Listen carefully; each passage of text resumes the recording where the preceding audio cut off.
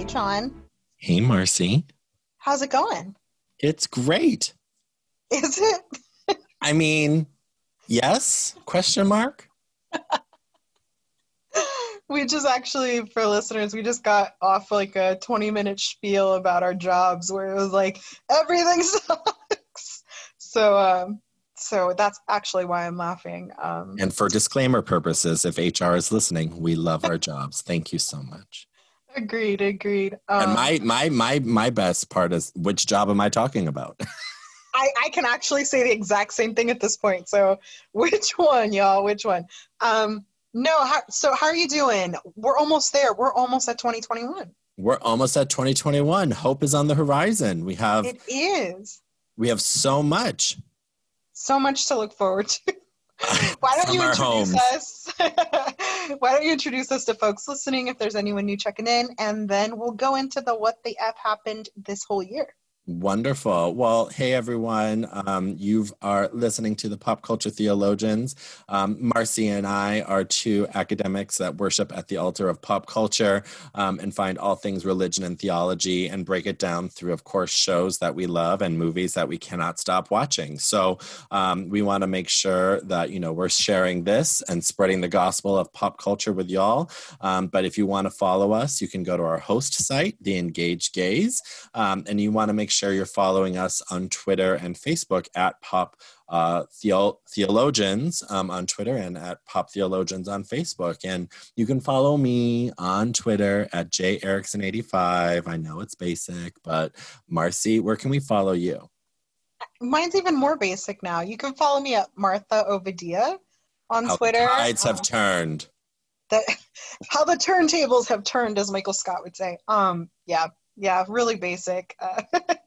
So I thought we would do something a little different for our What the Fuck Happened. So we usually try to run through the crazy shit that has happened in the last week or two, depending on how long we've gone between episodes. But we're all home. We feel like you know what's going on for this week. What I thought maybe we would do, John, is do like maybe 3 lessons we've learned in 2020 since, we're kind of coming up to closing out the year. Mm-hmm. How do you feel about that? I feel really good. So Marcy, what the happened this year? So I would say that this year I've learned 3 things that I think are super important. The first one is that it is okay to ask people for help. So I think everyone has experienced, and we talked about this on the podcast, I think everyone's experiencing like such crazy trauma right now and sustaining a significant amount of PTSD from not only the coronavirus and the civil unrest and the fall of democracy, but also the ways in which all of this has been dealt with. So one of the things I saw this year that I think has been like something I've been learning is that the more we talk about mental health and like the ways it pops up, the ways that it weaves its way in and out of our life, the more we normalize talking about it. And so I felt less alone this year as someone who has like a mental health journey of her own. So that's one of the things I've learned that I think has been really important for 2020. A second thing I would say is that our joy is as valuable as our rage. And I wrote about this for work actually recently. So like so much of this year has been what I would call righteous rage. And we're going to talk about righteous rage in this episode quite a bit. Everything has been so messed up and has been so purposely harmful. If you go on Twitter, the narrative is like the cruelty is the point of so much of what's happened this year. And it's easy to get caught up in the rage part. I remember not too long ago at one of the protests, right, one of the Black Lives Matter protests that I went to, there was this woman just playing the saxophone and folks were dancing, and she just had a sign that says, my joy is my resistance, right? And I was like, yes. And like, I talked about this way back when, but like, when I've done a couple of the border site visits with my work and gone to places where families are separated, one of the things that always struck me is the juxtaposition of the absolute horror of the border, the wall, the the chain link fences, with the concentration camps, but then also putting that up next to, if you've ever been to Friendship Park in San Diego, it was actually, again, the cruelty is the point. They like tore it all down in the last year, but I was there a year ago. They would be playing like cumbia and having lunches with family through like on the other side of the chain link fence. And so this year I've tried to remember that as much righteous rage as we are all allowed to feel over everything, my ability to feel joy, like to laugh and have dance parties with my nephews, to hug my service dog super hard, to laugh my ass off on my 16th viewing of Schitt's Creek, that's all just as important in this fight. So I think that one has been really big. And then my third, what have I learned in this godforsaken, flaming on fire year, would be, and I think I tweeted about this, to love with no strings attached. This year, I've received a lot of love from folks. I shared last year, around this time of the year, actually it took a bit longer because I was still processing, that I was assaulted right before the start of 2020. And the kindness I felt from everyone this year, with everything that I was going through, from the assault to having my husband be an essential frontline nurse, with no strings attached. Like literally, I have friends who wrote, "Don't you dare write a thank you note. Just take it. We love you." Like the amount of times, John, that you have let me reschedule podcasts because I can't do it, like because I don't have it in me. I will forever be changed after this year in how I approach friendships and how I approach people, and how I offer love and how I offer my giving and my service and my labor in a really different way. So that's the stuff I've learned this year. Definitely not how to make ravioli, which was on my list, but nope. Marcy, those are beautiful. Thanks. It's been a really tough year. It's been a tough year for so many folks. And I think that, like, as much as we're able to be like, what the fuck is happening? It's also good to be like, what the fuck is happening in me? Like, what have I been able to pull from this horror, you know? Yeah, I mean, boy, it's so hard. What have you learned this year? It's so hard to think about resolutions. I mean, and like joy in such a way, in some ways, but we have to force ourselves. I mean, joy is a part of life, even in the darkest of times, right? Right. So I think the first thing I'm really thankful for is grace. And I say grace in the terms of learning to learn, right? Grace in the ways in which we've approached our year of true, I think, acceptance or unacceptance in terms of ways in which we saw our country set on fire, or people who have always seen the fire finally saw it for the first time. But the grace that came along with those people and those communities who have always fought for the right thing to help bring more people into the fight. It takes a lot of grace to have a moment where you may be uncomfortable, but to sit in that space and then come out better. And I think we all need a little bit more grace in understanding the ways in which we have all experienced tremendous trauma, tremendous pain. We've all been exhausted. We're all exhausted. And it takes a little bit of grace for us to get through. So I think that's probably one of the first things I learned this year. 2, I think it's you're stronger than you think you are.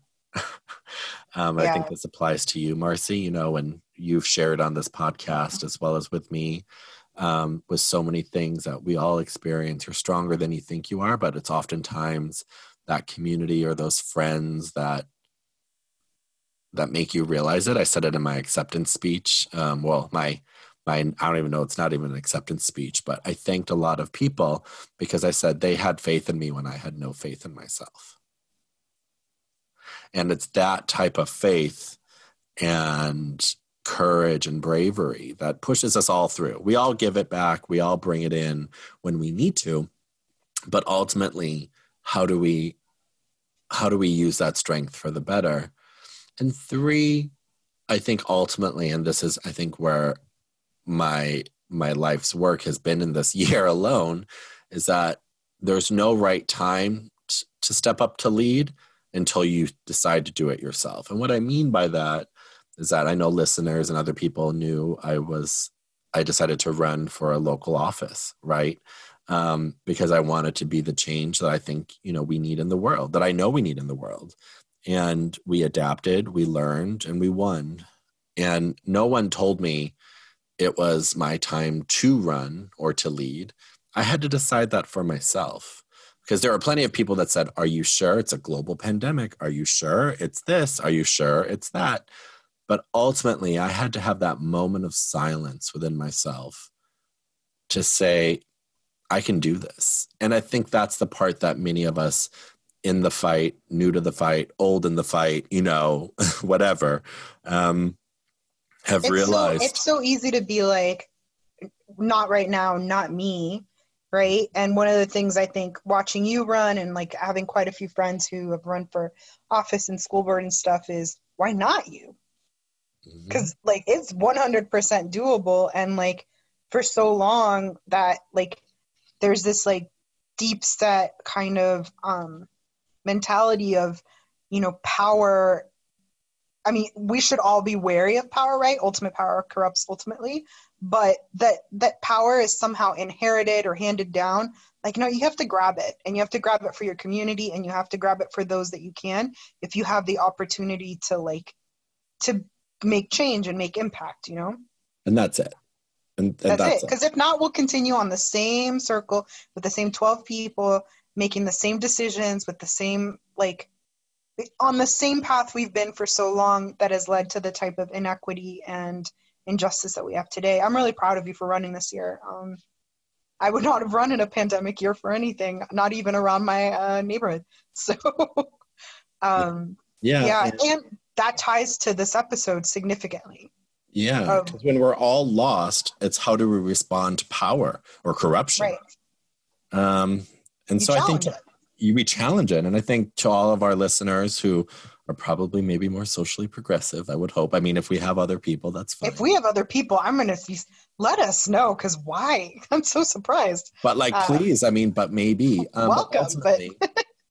But to everyone that made a phone call, that posted something, that did an additional thing this year, when the year said, we're going to make it so you can't do that.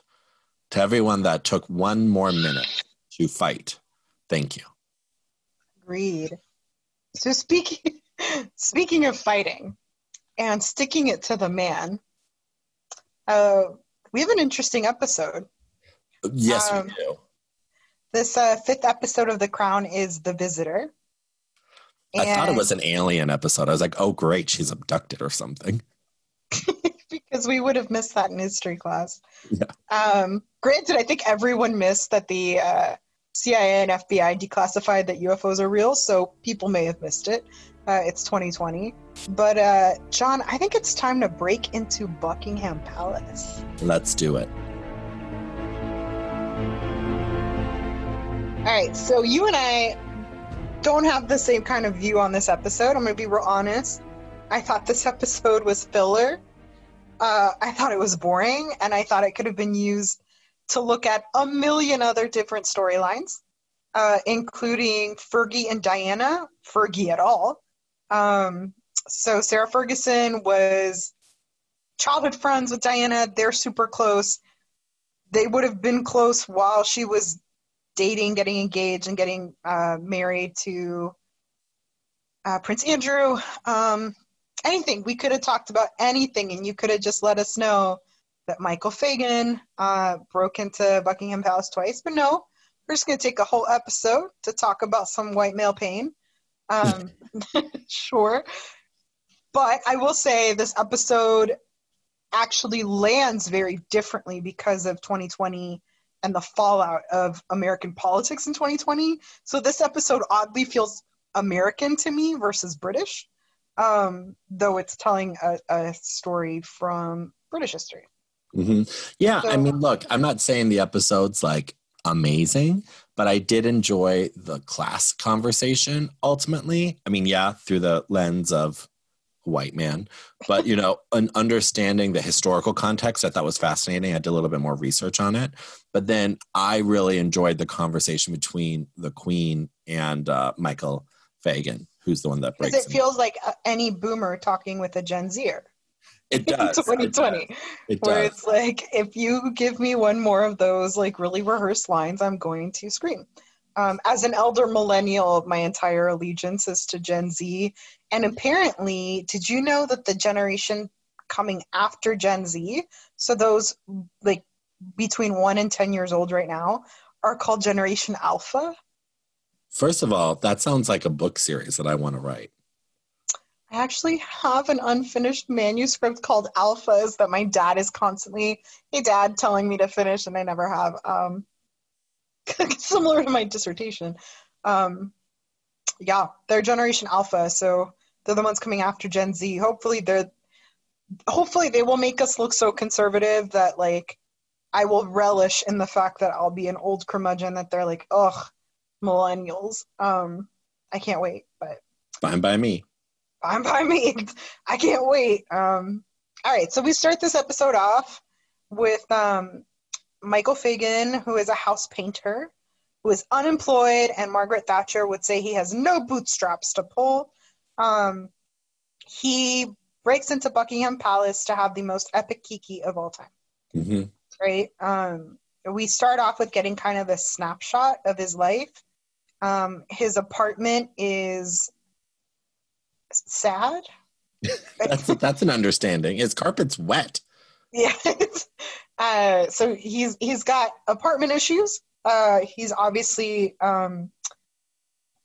in a tough spot. His wife has left him, and he's watching the Falkland War happen around him, which means he's watching that economic fallout happen.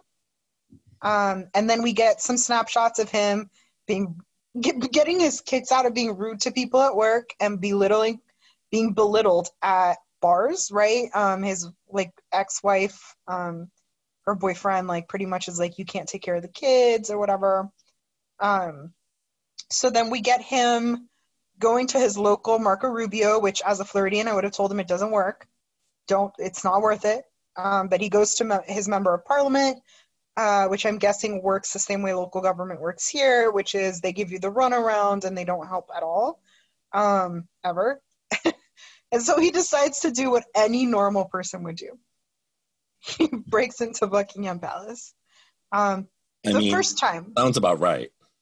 I keep thinking of that TikTok. If I had a nickel for every time something happened, we'd have 2 nickels right now because he breaks in twice. But this first break-in, he climbs a drain pipe. He goes into the palace through an open window, right? And we know from the episode that Margaret Thatcher has complained about really lax security in the palace, right? And so, yeah, he breaks in. And all this time, if we wanted to talk about safety at the palace, we could have talked about Anne getting knife hacked in her car, but sure. I guess we're just never going to get that story. He really like breaks in. Like, it's not just like, oh. No, he like climbs in. He's like, I'm gonna do it. And then he does what all of us would do, which is he steals wine and drinks in the throne room. Which is the only thing he got held like legally, and which is the only thing he got legally in trouble for. Yeah, just for stealing that bottle of wine, which I honestly think was grace and understanding from Buckingham Palace, and a want to downplay, like, look, I am so against gun culture. I am a pacifist by every nature, but you're not even going to get near the grass at the White House. How did this man climb up a drain pipe into a wind? Don't they have those fancy tall-hatted soldiers? Exactly. What do they do? The problem with the hat is I don't think they can see anything.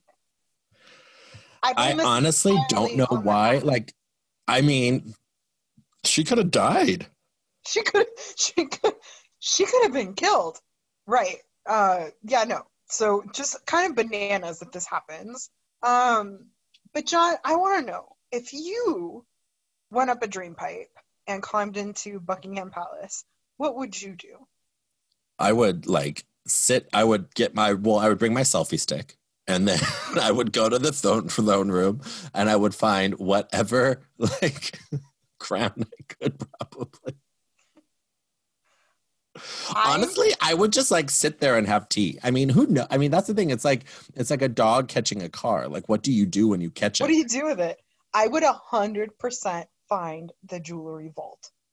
I don't want to steal it. I have no need for a tiara. I really don't.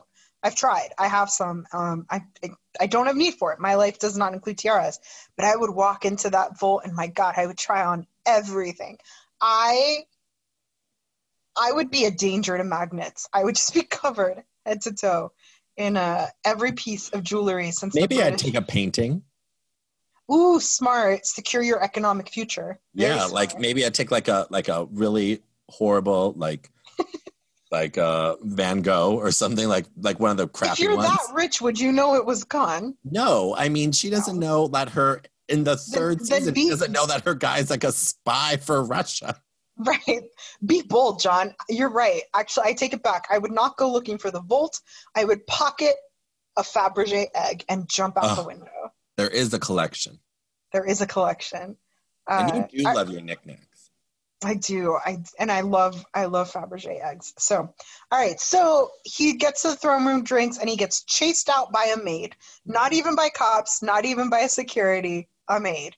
And then we're led to believe that he then hits rock bottom. So it wasn't during the apartment is flooded, wife has a boyfriend, kids can't see him. He hits it later. So he loses all custody with his kids because of the issues with his apartment. And then the Falkland War is won, and the celebrating becomes this massive kind of wound, right? Because his losses, his trauma, his position and inequity is in stark contrast to this woohoo, we won, right? And this is where I think this episode, at least for American audiences, becomes extremely relevant and painful to watch, because as the stock market has sailed and billionaires have made more billions, we as a people have literally, this year has brought into such stark relief the income inequality that lives in the American capitalistic kind of system, right?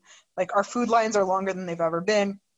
The amount of people that are in foreclosure, forbearance, the debt that the majority of Americans carry, shout out in particular to medical and student debt, right?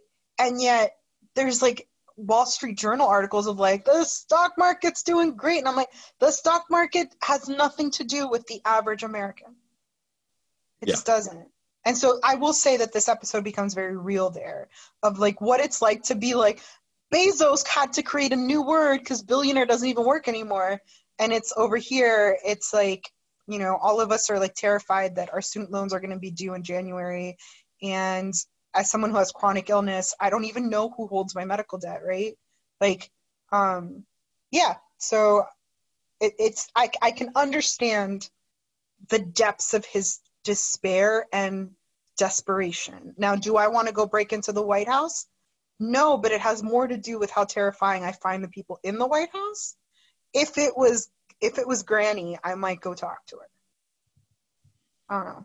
I mean, it just shows you also because of the ways in which this is a really, big security threat, as we all know, toxic masculinity, but white male toxic masculinity. When you think about the ways in which this man's taunted, the wife's new boyfriend, taunts his, masculinity, and the ways in which all of these individuals that have shot up people are white men. I was oh boy, is this a piece of this could have gone really crazy. Yeah and I guess part of the underlying kind of thing there that you're touching on is this feels a little hillbilly elegy to me. Ugh. Right? And I don't have patience for that. The economic anxiety and hardship of white people is a very real thing, but it is tied closer to the economic and civil injustice that Black folks have than it has anything to do with whiteness.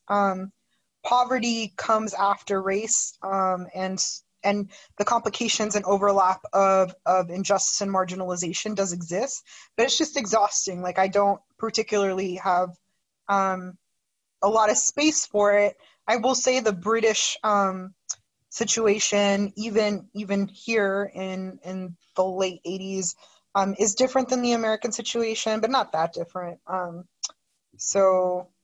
Like, I get it. Like, this actually historically happened, so that's why we're covering it. But it does feel a little hillbilly elegy to me. But I have not watched that film, by the way. Yeah, unlike any person of color, he's able to break into Buckingham Palace again. And the show does kind of imply that the Queen hid the first break-in so that Thatcher wouldn't know she was right, that they needed more security. And she even makes a comment that, like, Buckingham Palace already feels a little bit like a prison, which is an interesting thing to say when Diana's been saying that. No one's listening. Mm-hmm. So he climbs into the Queen's bedchamber, and it takes her a hot minute to figure it out. And I actually really admire, like, this is where that British stiff upper lip is important. As a real-life Colombian woman who was raised on, like, La Chupacabra, La Mano Peluda, anything wakes me up in the middle of the night, I'm killing it. Wait, Marcy, is this a great time to tell our listeners what you usually sleep next to or have?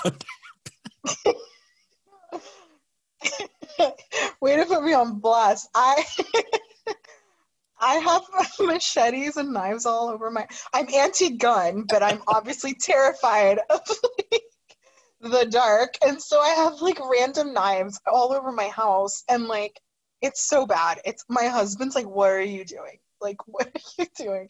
Also, I don't know how to use a knife. I'm also not strong. I will also probably pass out before an attack even happens.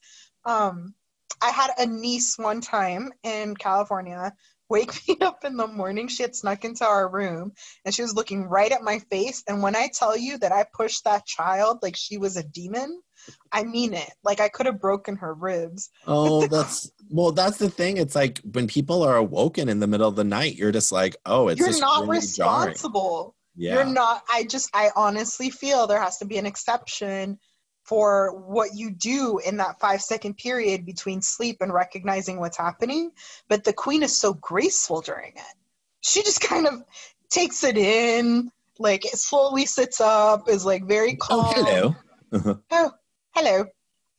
Whereas I would literally be saying every word that I've ever learned while trying to find my machetes.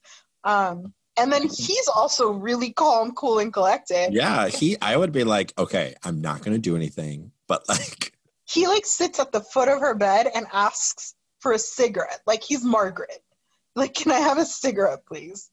Right? And it's just such a strange exchange. And we actually know historically from one of the books that was written about her life that was approved by Buckingham Palace, that the conversation that happened, while this isn't an exact, like, the general spirit of what he says is actually represented in this episode.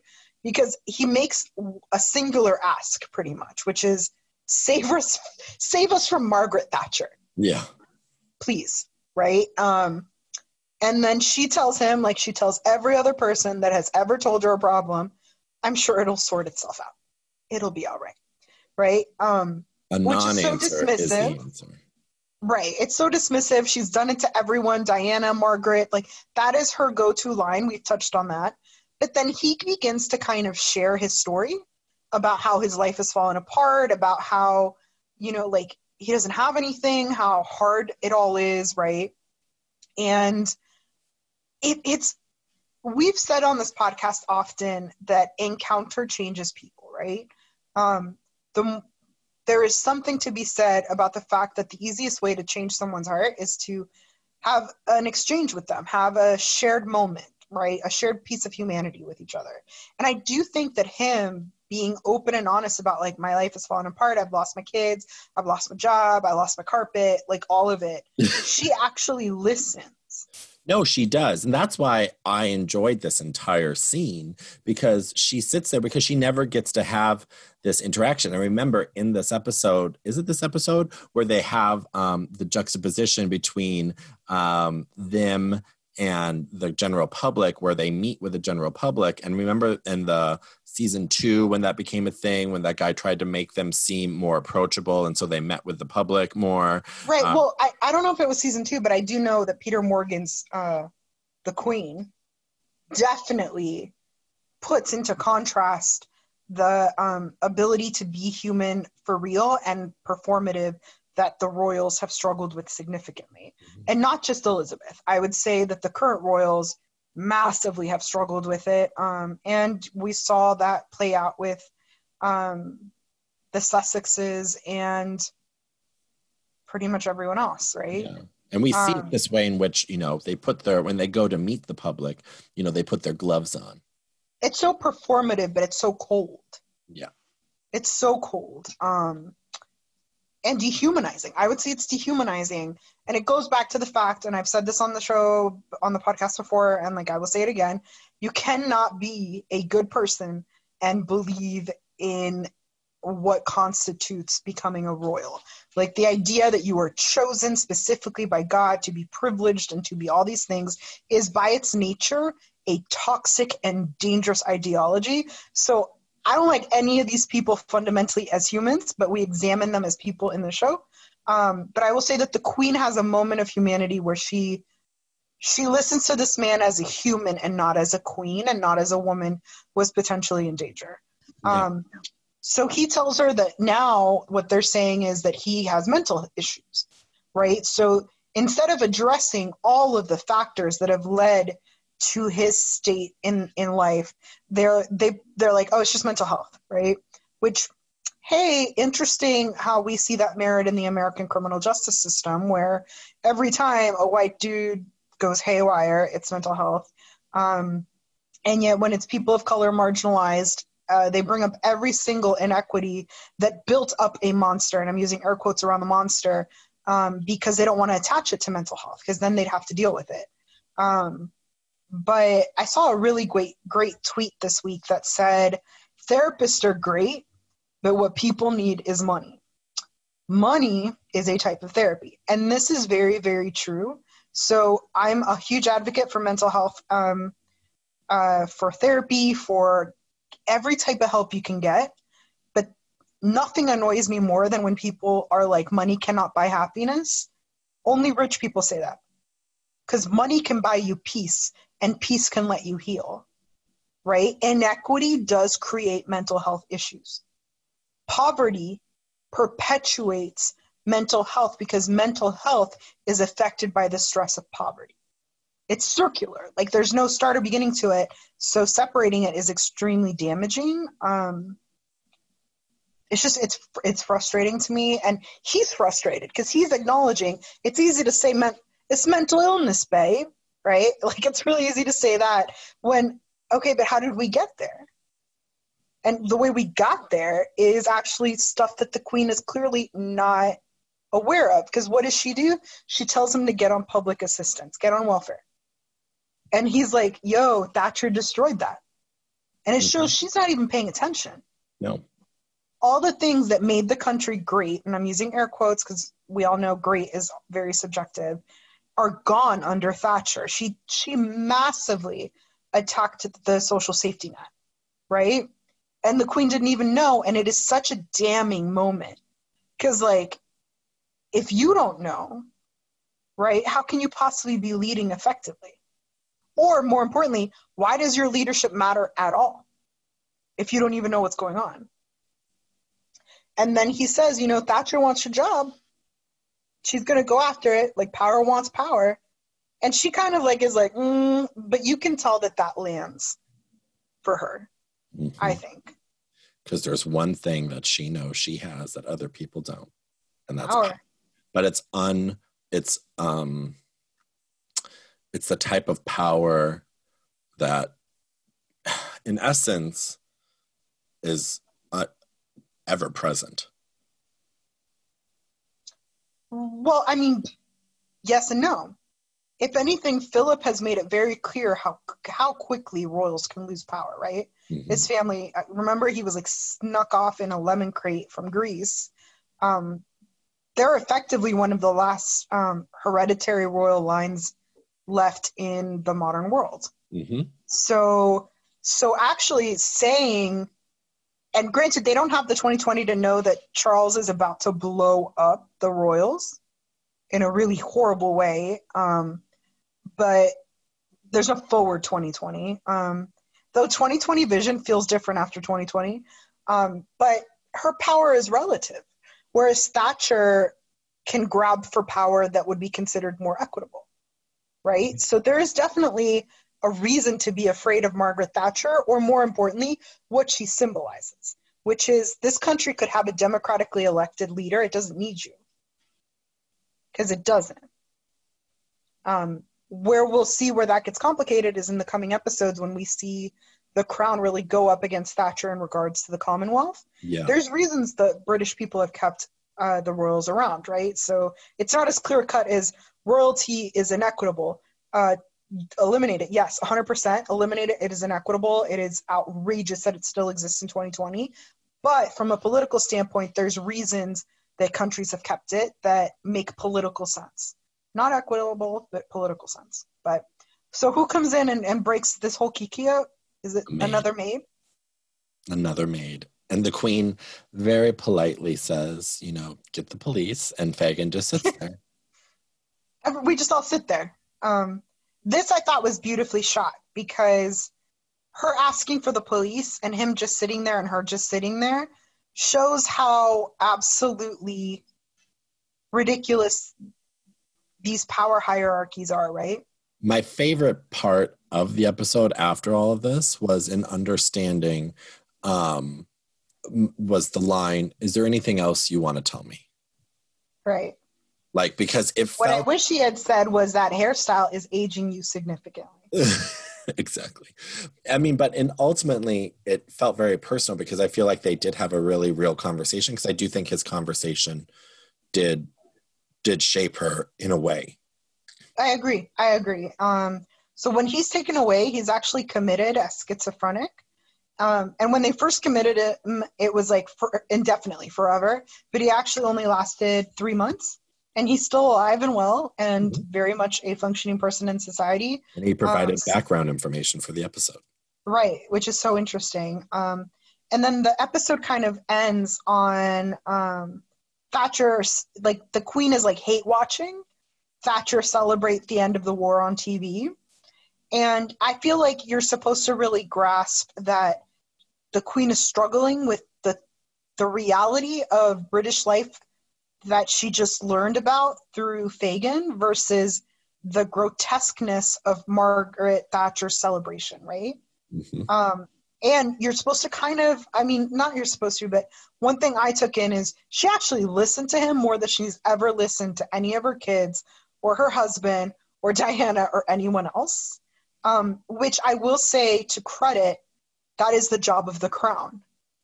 The Crown is for the people. And so there's this kind of perverse beautifulness about the fact that, like, the only time we've really seen the Queen value someone's, like, narrative is her people in this episode. And what's the ultimate no-no that Margaret Thatcher does while she's watching the television that really just, and this is historical and proven in fact, that, she really gets called to the carpet for, not in the episode, but you see it when the Queen's watching.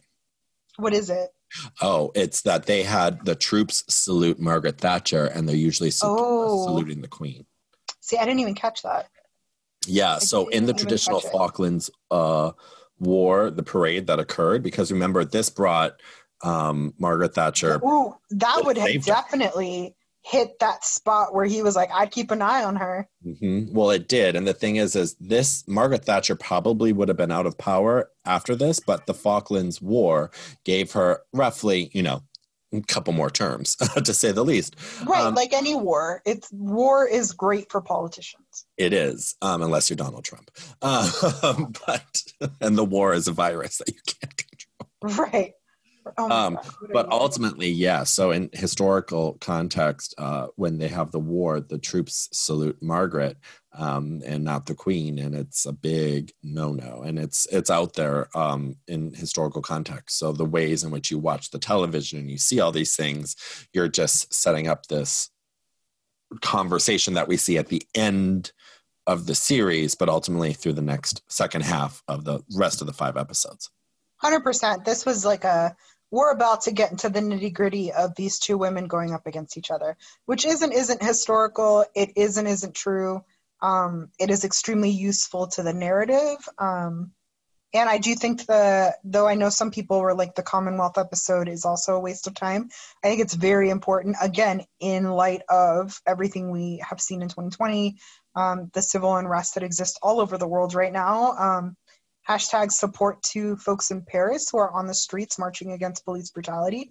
Yeah, it's interesting. It's interesting to see how he's setting this up. I think maybe my complaint, instead of it being like, why do you focus on what you focus on, is why can't we get 12 episodes versus 10? Why can't we flesh stuff out a little more? But I just found out, but finding out that this is this is the second most expensive show to have ever been made in TV history. And we're talking about 10 episodes, right? I think second only to Game of Thrones, right? Mm-hmm. And Game of Thrones' major budget is blown on location, CGI, right? And CGI. And CGI. This is literally just an extremely, extremely expensive show that doesn't even have a travel budget or anything like that. I can understand why we don't get 12 episodes, but would I like them? Yes. Do I think it would serve the show more to flesh out all of these relationships just a little bit more? Humanize them a little bit more? Yeah, I do. The show is reportedly costing $6.5 to $13 million per episode. That's insane. That's just such a crazy number. There's not even a dragon in it. Give us a dragon at least. Give us a dragon, please. So yeah, that's this episode. I guess it wasn't as boring as I thought. But wait, what was that, Marcy? Wait, what was that? I guess you might have been right. Okay, thank you. It's just been a while. It's just been a while since you heard it. Yeah, it's not as boring as I thought. It's just not one I would revisit. This season has a ton of episodes that I would just watch for vibe, right? Like, just I would vibe on them because they just feel nice, even in their dysfunction. This just isn't an episode I would go back to. I've rewatched the season twice now, and I haven't watched. I kind of skipped over this episode. Exactly. All right, y'all. We will see you, metaphorically speaking, for episode 6. Thank you for joining us. See ya. Bye.